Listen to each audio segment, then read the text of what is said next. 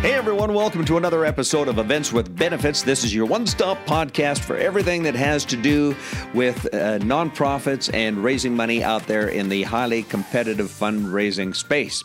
Now, my name is Danny Hooper. I'm a professional fundraising auctioneer, and I'm joined today by my co-hosts Ian Loth, the Director of Marketing for Winspire. And Ian, thanks for opening your studios to us here at Winspire in Orange County, California. Also joining me, Renee Zhao from Donation Match. Today, we're going to be talking golf, and who doesn't like golf? And I thought golf was a dying industry. I thought I read an article in a business magazine about a year ago, and it said that every couple of days there's a golf course closing in North America. I was very intrigued to find out from today's guest that, in fact, the charity golf tournament business is on an upward is trending upward right now. We have one of the top charity golf tournament producers in North America joining us. Her name is Holly Kennedy from Kennedy Golf Tournament and Event Planning, based out of San Diego. And I thought it was a great conversation we had with her. Absolutely. Yeah. Holly is just a tremendous advocate for nonprofits. She does about 12 events a year for nonprofits here locally, but she shares some truly groundbreaking ideas and just some really amazing tips that you can take out there and use if you're even considering running a golf event. She goes through all the details, the ins and outs, and some really cool, unique ideas. So listen up. I want to thank Renee for making the connection here to bring Holly on board. I know, Renee, you've worked with her before. Is that right? Yes. So Holly is actually one of our clients at Donation Match, both as a donor company. Her golf course, Emerald Isle, is very generous to local charities in terms of donating rounds of golf and lessons. But she also, of course, is a professional event planner, a PGA pro. She is all about golf. She's on the board of directors for a local golf charity. So she has so much expertise from all around the fundraising space as from the charity and the donor side. So very excited to have her share her tips specific to golf tournaments to us today. And I must ask both of you, have you guys been to a golf tournament fundraiser? I know I have. It was quite embarrassing. What, the game? Yes, my game. Well, it's always embarrassing, but... Yeah, well, I'm a professional fundraising auctioneer, so I'm involved with many tournaments throughout the year, but I never play. Yeah. Don't want to get my energy down, and the last thing I want to do is be out there playing 18 holes of golf, drinking beer, and then trying to do a fundraising auction. Well, that's my favorite part, but yeah, I'm not very good at it. Well, all right. I'll tell you what, a little tip for our listeners today. If you're interested in getting yourself a free round of golf, stay with us till the end, and we'll tell you how that dream might come true. Let's get started right now. Holly Kennedy from Kennedy Golf Tournaments and Event Planning in San Diego. Well, very excited to have Holly Kennedy with us on this episode of Events with Benefits, and Holly is the owner of Kennedy Golf Tournament and Event Planning. So maybe, Holly, you can begin by telling us a little bit about your business. Sure. Well, thank you so much for having me. I think this is a wonderful concept, and there's definitely a need for what you're doing, so I appreciate being a part of it.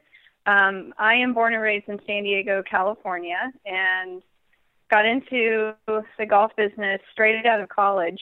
Started playing when I was 8 years old and learned with my family and had a chance to play at UCLA.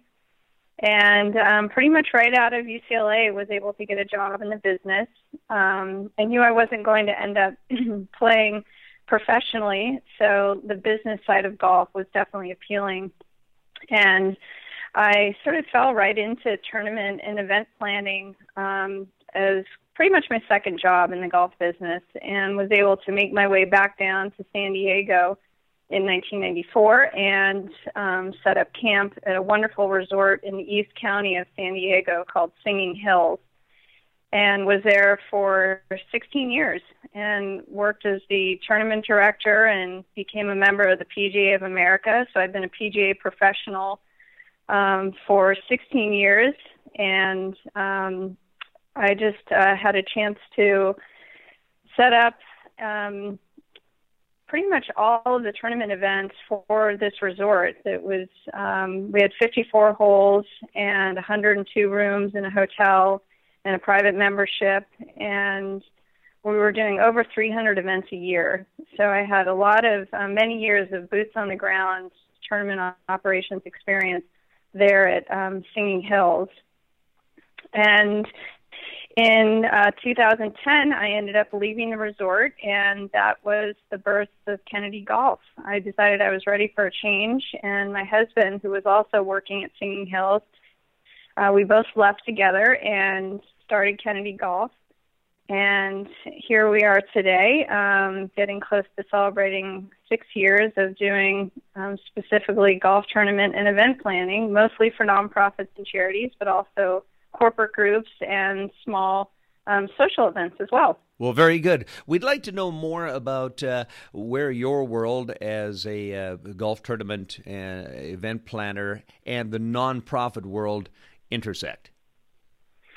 Definitely. Well, as you probably know, many golf tournaments are they're for nonprofits and charities to raise money, and I found that I would say 80% of the groups that I worked with when I was working at a golf course were trying to raise money. So when I left and started Kennedy Golf, it was sort of a natural fit for me, and I started getting phone calls from groups, local groups in San Diego that had run tournaments where I was and said, you know, can you help us run our tournaments and make them better? And I think that golf tournaments are a great way to raise money, but they're also very time-consuming.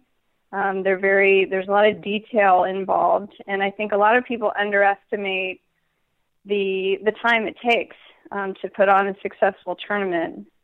So I have always loved the part of organizing and leading a team and kind of rallying the talents of people for the greater good. And so it was a natural fit for me to work with nonprofits and charities, and there's so many in San Diego as well.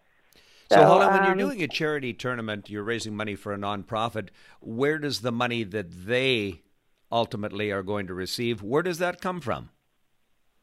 Well, it comes from, I always break it down for groups saying that there's 3 main areas we need to focus on, and that would be your players, your participants, your donations, whether that be in kind or financial, and you need to, so players, donations, and sponsorships. And yes, so there's those 3 arms of tournament planning. You have to look at those at all times, and you have to, without players, obviously, you can't have a tournament. And you need donations to be able to increase the value add for those events, whether that be through gifts for the players or through raffle or auction. And then the icing on the cake is sponsorships. So any kind of financial donations that you can receive to help underwrite the cost of a golf tournament, those are the 3 areas that I have committees focus on. And what are your thoughts on incorporating an auction component with the tournament, either a silent or live auction? Well, that's a good question. I think that one thing that groups underestimate is the importance of the types of items that you have and how to put together whether an item is maybe qualifies as a raffle type prize or an opportunity drawing, or if it's actually big enough and has enough value to be an auction item. I see a lot of groups try to just sort of ham and egg donations and gifts that they receive to create an auction item, and there really isn't the value or sort of the uniqueness to make that item something that people want to bid a lot of money on. So Winspire, for example, they focus on trips and amazing golf trips and those sort of things that have a high dollar value that are experiences, something that people may not be able to get their hands on or be a part of, get a chance to go on certain trips and that sort of thing. So items that are unique in that way, those are very important to sort of categorize them, determine what the dollar value is, and then when necessary, you can always combine items to create a bigger value item. I try and get our groups to think about auction items, starting at a value of at least $250, so that you have the chance to actually make some money on that item. If you're trying to auction an item that market value is only, say, $50, you can kind of see where I'm going with that. It's not necessarily going to be something that you have a lot of potential to make a lot of money on. Exactly, and the purpose of having a tournament is to raise as much money as possible for the particular charity or nonprofit. What percentage of your golf tournaments would have a silent or live auction? Well, right now, with my company still being somewhat new, 5 to 6 years in, I'm running about 12 events a year. And at this time, I would say all but maybe one or two do incorporate an auction of some sort. I have a couple of clients that have their events have been long-standing, so they have a great following. They have a lot of corporate participation, and those events will have upwards of sometimes 60 silent auction and anywhere from 5 to 8 live auction. And then I have other groups that just focus on maybe 3 live auction items. I was just going to say, let's maybe talk for a moment about the flow of the day. So the golfers are showing up, I guess, typically in the morning for tee-off. They've played a full 18 holes. They're tired. They're coming in off the golf course. And how does it flow from that point on? Well, the flow of the day is extremely important because the player, the customer's experience has to be great from the moment they step onto the property. And everyone knows that golf tournaments it's a long day. It's an entire day of planning and an entire day of an experience for the guests. So jumping to the end of the day, I think it's very important to make sure that everything has been coordinated down to the minute with the golf course. So that starts with, before the players even come off the golf course, making sure that your event person is communicating with the golf shop and letting the catering department know our group has maybe 20, 30 minutes left. Let's prepare for them to get off the golf course in a certain amount of time. And as soon as players are off the course, we need to quickly get scoring done. So that's coordination with the golf staff there. Get the guests into the venue, whether it be an outdoor or indoor venue, whether you have started your silent auction during registration, which a lot of groups do, and then carried it into the post-event. That's something that has to be coordinated. And then making sure that you have your evening program or your post-event program timed out, again, down to the minute is just key.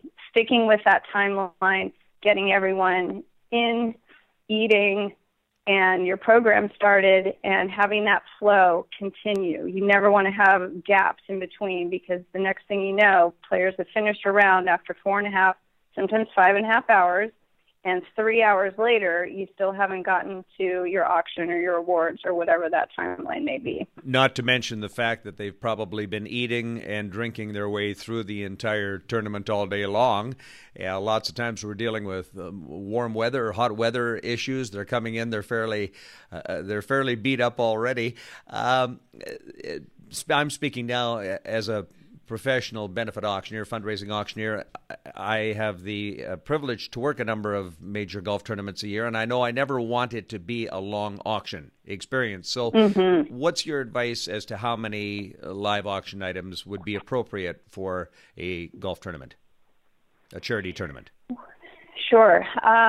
Well, it's important to distinguish between a golf tournament charity auction and then just, say, a gala auction where everyone has come to a party. The main focus of the event is the auction and maybe a paddle raise and all the fundraising. With golf, you have people that have just finished, as we said earlier, 5 hours of activity, and there is a dinner, and there is some fundraising that's going on, but there's also awards, and there's contests, and there's the whole golf component that has to be included. So with golf tournaments, I have seen the most successful ones stay somewhere in the 4, no more than 6 live auction. And as far as silent goes, that can be anywhere from 10 to maybe 25. That seems to be the 2 ranges for me with golf tournaments that help keep the event on a good timeline, and you don't lose the interest of your audience, and you're still able to make a lot of money. So, Holly, just want to ask you a question about getting in-kind donations. We hear that phrase all the time. What exactly does that mean? Yeah, definitely. Well, in-kind donations are items that come from that are not dollars. They're not. They have a dollar value, of course, but it's not cash. So, my company uses this amazing company here in San Diego called Donation Match, and it is sort of a communication center for nonprofits and charities to be able to connect with local businesses and get items donated for their events. So whether that be a gift certificate or some sort of item that the company offers. There's one that I love is it's like a water sports company, and you can get a trip for 6 or 8 people to go out on a little boat on a lagoon. All sorts of photography sessions, all sorts of different companies like that. And the Donation Match literally matches up a nonprofit with a company and helps them get items. And it's free to set up an account. They have upgraded options where you can, get additional items for a very reasonable, affordable annual fee. And basically submit requests for unlimited numbers of donated items.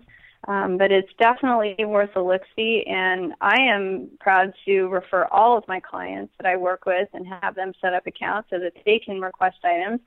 And also owning my golf course, Emerald Isle Golf Course, we are a company that works with Donation Match to give donations to nonprofits and charities. So I get to work with Donation Match on both sides.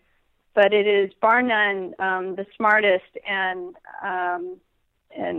most effective way, I think, for nonprofits and charities to be able to get items literally with the click of a keyboard. Very cool. Well, it's nice that, nowadays there are so many excellent resources available in the nonprofit sector, and Donation Match certainly one of the best. So appreciate you sharing that tip with us. Speaking of auctions and auction items, what would you say are some of the most popular, and you touched on earlier as well, just the importance of having experiential items. But, as it pertains to golf tournaments specifically, are there certain types of experiential items that people should focus on when they're selecting their live and silent auction items?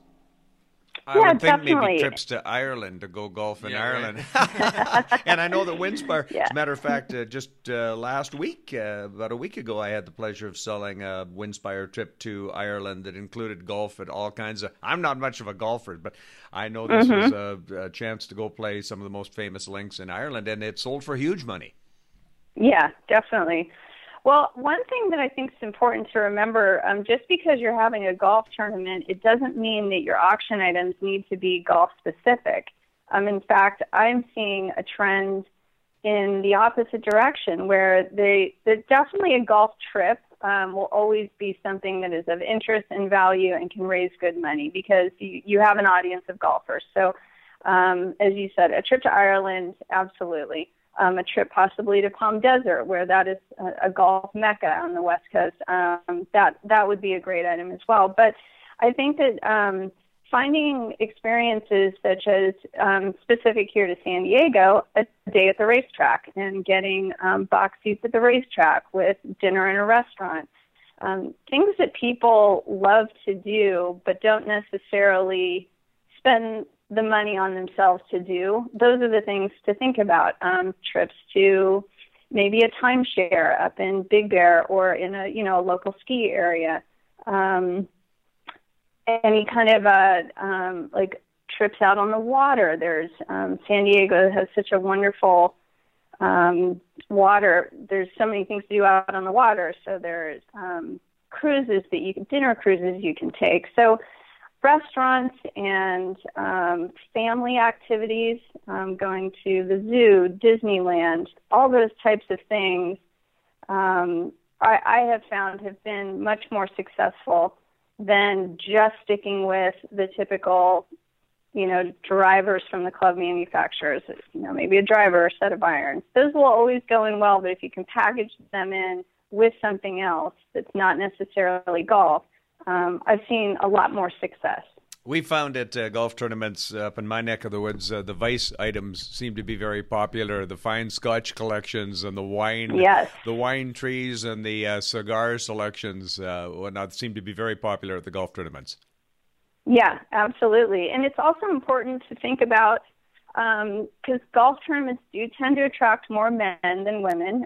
There is just in general, it's knowledge in the business, more men golf than women do. However, a lot of men have significant others that would maybe like to come and experience, whether it be a wine tasting trip or I had an event recently that had a personal shoe shopping experience. So they were able to go, to one of the, the high retail type shops in a really nice boutique and have a shoe shopping experience. So there's so many different things out there that are much more all-inclusive and not just the male golfer specific items that really do draw in more of an audience. And that also gives you an opportunity to market your auction and your dinner to the non-golfers, whether it be spouses or people that don't golf at all, and set a price point ticket for dinner and sell dinner tickets and promote those items that you have that the non-golfers would like. And that right there is an automatic up on the head count and an opportunity to raise more money. So Holly, that was exactly what I was about to ask you about. Are there any logistics about that or recommendations when you do want to include those partners or friends of golfers who aren't necessarily interested in playing golf, but certainly want to come to the party afterward? It really is as simple as just including that on your promotional collateral.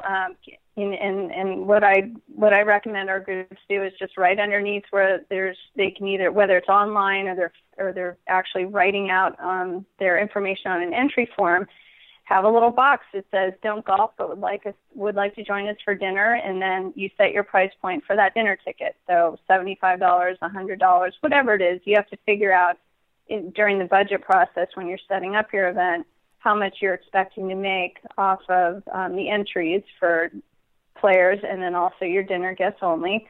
But it's as simple as that. And then making sure that you are communicating with your player database leading up to the event, reminding them, hey, head count is due by this date. Please make sure you've reserved your space for your dinner guests. And you just track it like you would a normal tournament entry. So, Holly, can and or should you charge a premium on your entry fee when there is a charity component to the event? Oh, yes, absolutely. The entry fee really is going to be the most important component when you're putting your budget together, because your players are the core of the money that you're raising for this event. And if you do not have the players, you can't get the sponsors and you can't have a golf tournament. So how much to mark up is very specific to every group I work with. We have to sit down and look at a budget. We have to determine who is your audience and what can they afford.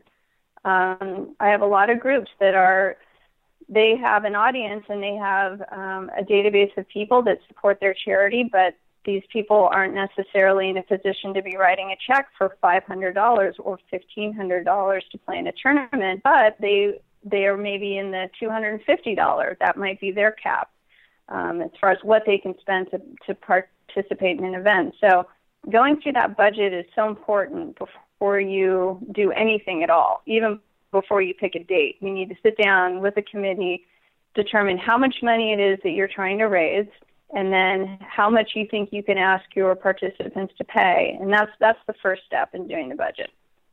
Okay. One thing we wanted to ask as well is a paddle raise, often called a fund a need, fund an item, cash appeal, special appeal.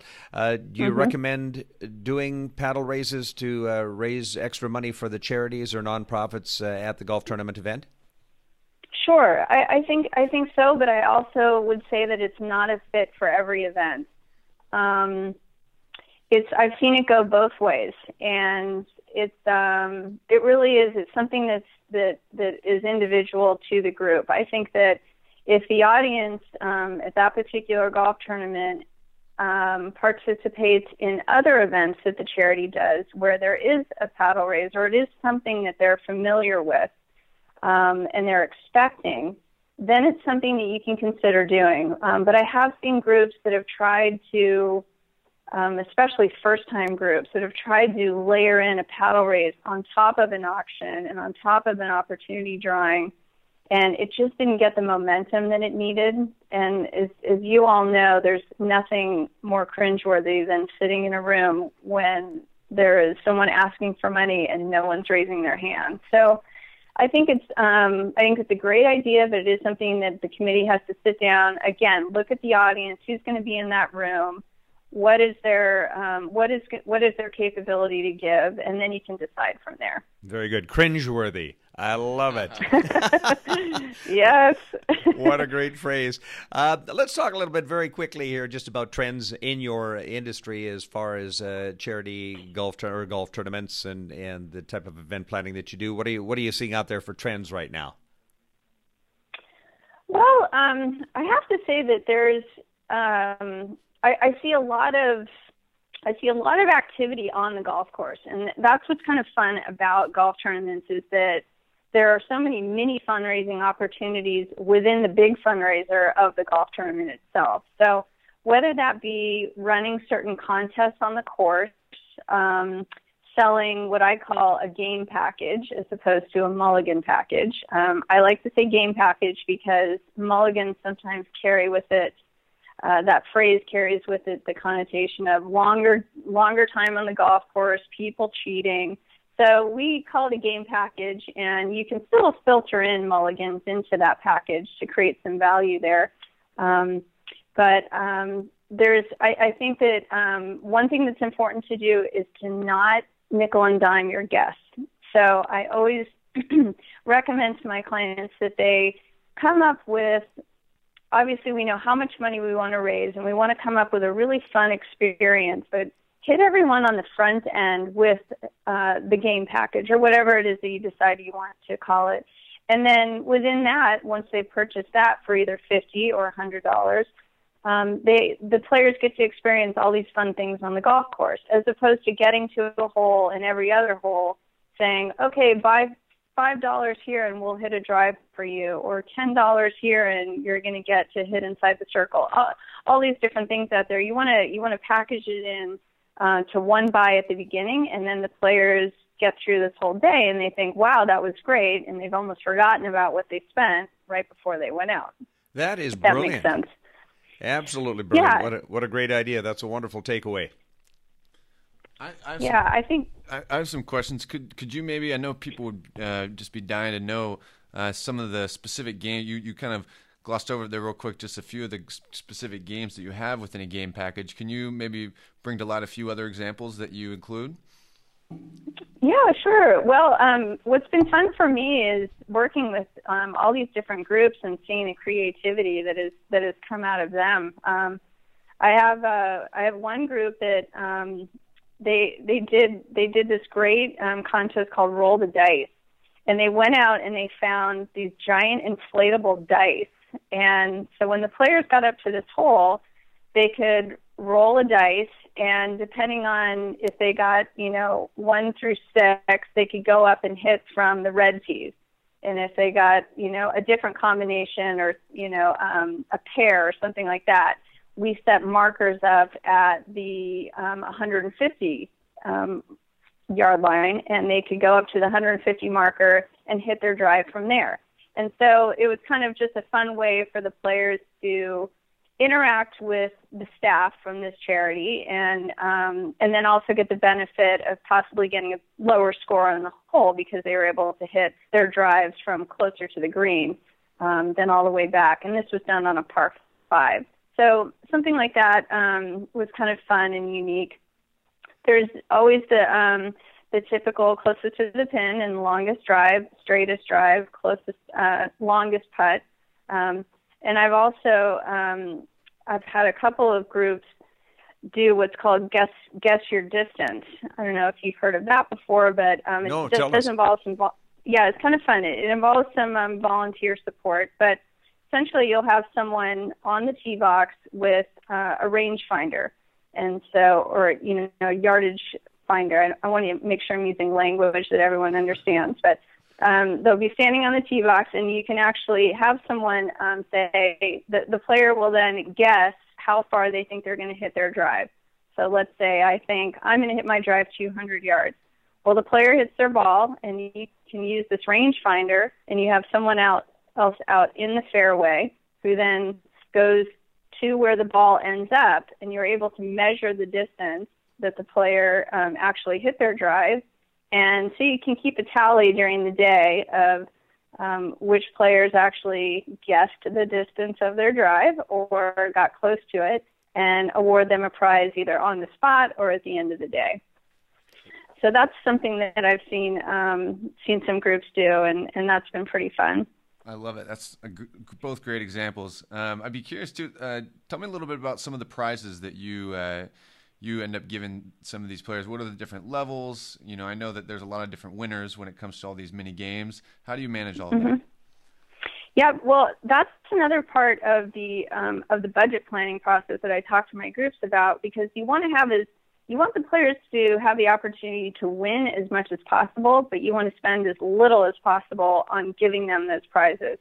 So this is a great opportunity to have, whether it be a beverage company or any kind of company, come out and participate as one of your contest or game sponsors. So we might have, let's say, an insurance company come out, and they are going to sponsor your guess the distance of your drive contest, and that insurance company then provides maybe a $50 gift certificate or gift card to a restaurant.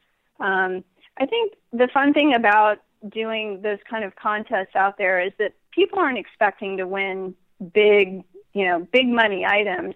But if you do something like a gift card to Starbucks or a restaurant or a nice bottle of wine, or as you mentioned earlier, whiskey, anything like that, that's sort of an indulgent gift of sorts, anything like that, those are things that are easy to get donated. So as I send committees out to go and get items for opportunity drawing and any sort of in-kind donations, as we get closer to the day of the event, I'll sit down with them and say, all right, let's look at our list of donated items. All right, this is a wine basket that you got that's pretty nice, but maybe not high enough to be in an auction. Let's go ahead and use that for your straightest drive contest.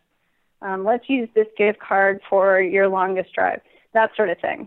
Very good. So I would imagine, Holly, it's easier to go out and get the sponsors and donors more easily excited if they know that their donation is attached to something specific like this. Exactly. And you can provide them with nice recognition and signage.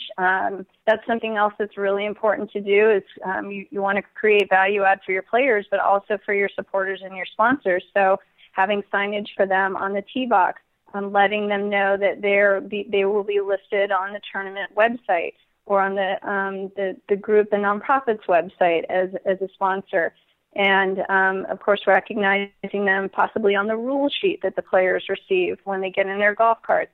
On hole number 2, this contest sponsored by, and having the company's name or logo.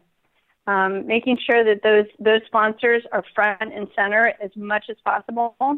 That creates a lot of value add for them, and year to year, they're going to want to come back and be a part of it, knowing that their name's going to be out there. Fantastic. Well, anytime we're talking about fundraising, we like to focus on what we call the 3 E's of a successful fundraising event, and that's entertain, engage, and extract. the money. And that really is the beauty of a golf tournament that's attached to a nonprofit. Yes, absolutely. I mean, those are if you do a tournament well and you plan properly, you will hit the mark on all those 3 E's. Absolutely. Good. It's good for our listeners to remember, too, that the number one reason, they've done lots of surveys in this area, but the number one reason that people choose to attend any type of fundraising event, be it a gala or a golf tournament, is not, you might assume the number one reason is they want to support the cause, but in fact, the research and studies have shown the number one reason they buy a ticket to attend is to have fun. So yes. We just really love these ideas you've shared with us here today, Holly. Where can people get a hold of you if they want more information on organizing a charity or nonprofit golf tournament? Oh, sure. Well, there is my website, which is www.kennedy-golf.com. And my email address is holly@kennedy-golf.com. And I did want to mention that anyone that has a question about golf tournaments or is thinking about doing one, Kennedy Golf provides a free consultation, either in person if that's possible or over the phone. And there's no time limit to that. I'm more than happy to share, a lot of the best practices that I've picked up from these amazing groups that I've worked with and their success stories. And we're just really, our company is all about helping people do it right and do it well, and also make sure it's something that they want to do and they will be able to do. Because there's nothing worse than trying to run a golf tournament and getting to that day and realizing it's all falling apart. Well, Holly, what you have, your secret sauce, obviously, is that you have the success system. And we remember whenever we look at any kind of a successful business or company, they always have a system. And certainly it sounds like you've got an excellent one. Well, thank you so much. It's definitely a labor of love and something that I hope we'll be able to continue doing for the rest of our careers. All right. Well, keep up the good work out there, and I hope I get to see you at a course. Oh, quickly, before we go, just wanted to talk about venues. Like, I think a lot of nonprofits or charities might be under the misconception that you have to have a golf tournament at a big, expensive country club. Yes, that's a very good point, and picking the right venue is so important, and it does tie back to the group's budget, and again to how much money they're trying to raise and how much they think they can charge their participants. And I do own an executive course, which is for those that aren't familiar with executive courses, that means that our course has all par threes and a couple par fours. And there's a number of wonderful short courses throughout San Diego and all over the country, too. And it is worth looking at an executive course to run a tournament, and especially if it's your first tournament and you're not quite sure how many players you're going to get and you really don't know how much money you can raise. Your cost to do an event in an executive course are going to be substantially lower. And so that in itself is a huge help, because you can still run a fun and successful event and have an entry fee with a markup that still allows you to raise a good amount of money, but the cost to actually run the event are much less. So something to consider, and more than happy to talk further about that with anyone who would like to explore that idea. Holly Kennedy, it has been an absolute pleasure talking to you here today, and your company, Kennedy Golf Tournament and Event Planning. And once again, what was that website? Yes, it's www.kennedy-golf.com. And we'll have more information provided in the show notes that you guys can access as well. Holly, it's been an absolute pleasure. Thank you for joining us today. Oh, thank you, Danny and Ian. It was great. And Renee, I appreciate all of you and what you're doing. And I'm here to help in any way I can. Can we come play some golf with you? Please, I would love to. Any of you are welcome to come. And in fact, if I can, I'd love to extend an offer to any of your listeners that are in San Diego or may visit San Diego. If you would like to come and play my executive golf course, it's called Emerald Isle in Oceanside, California.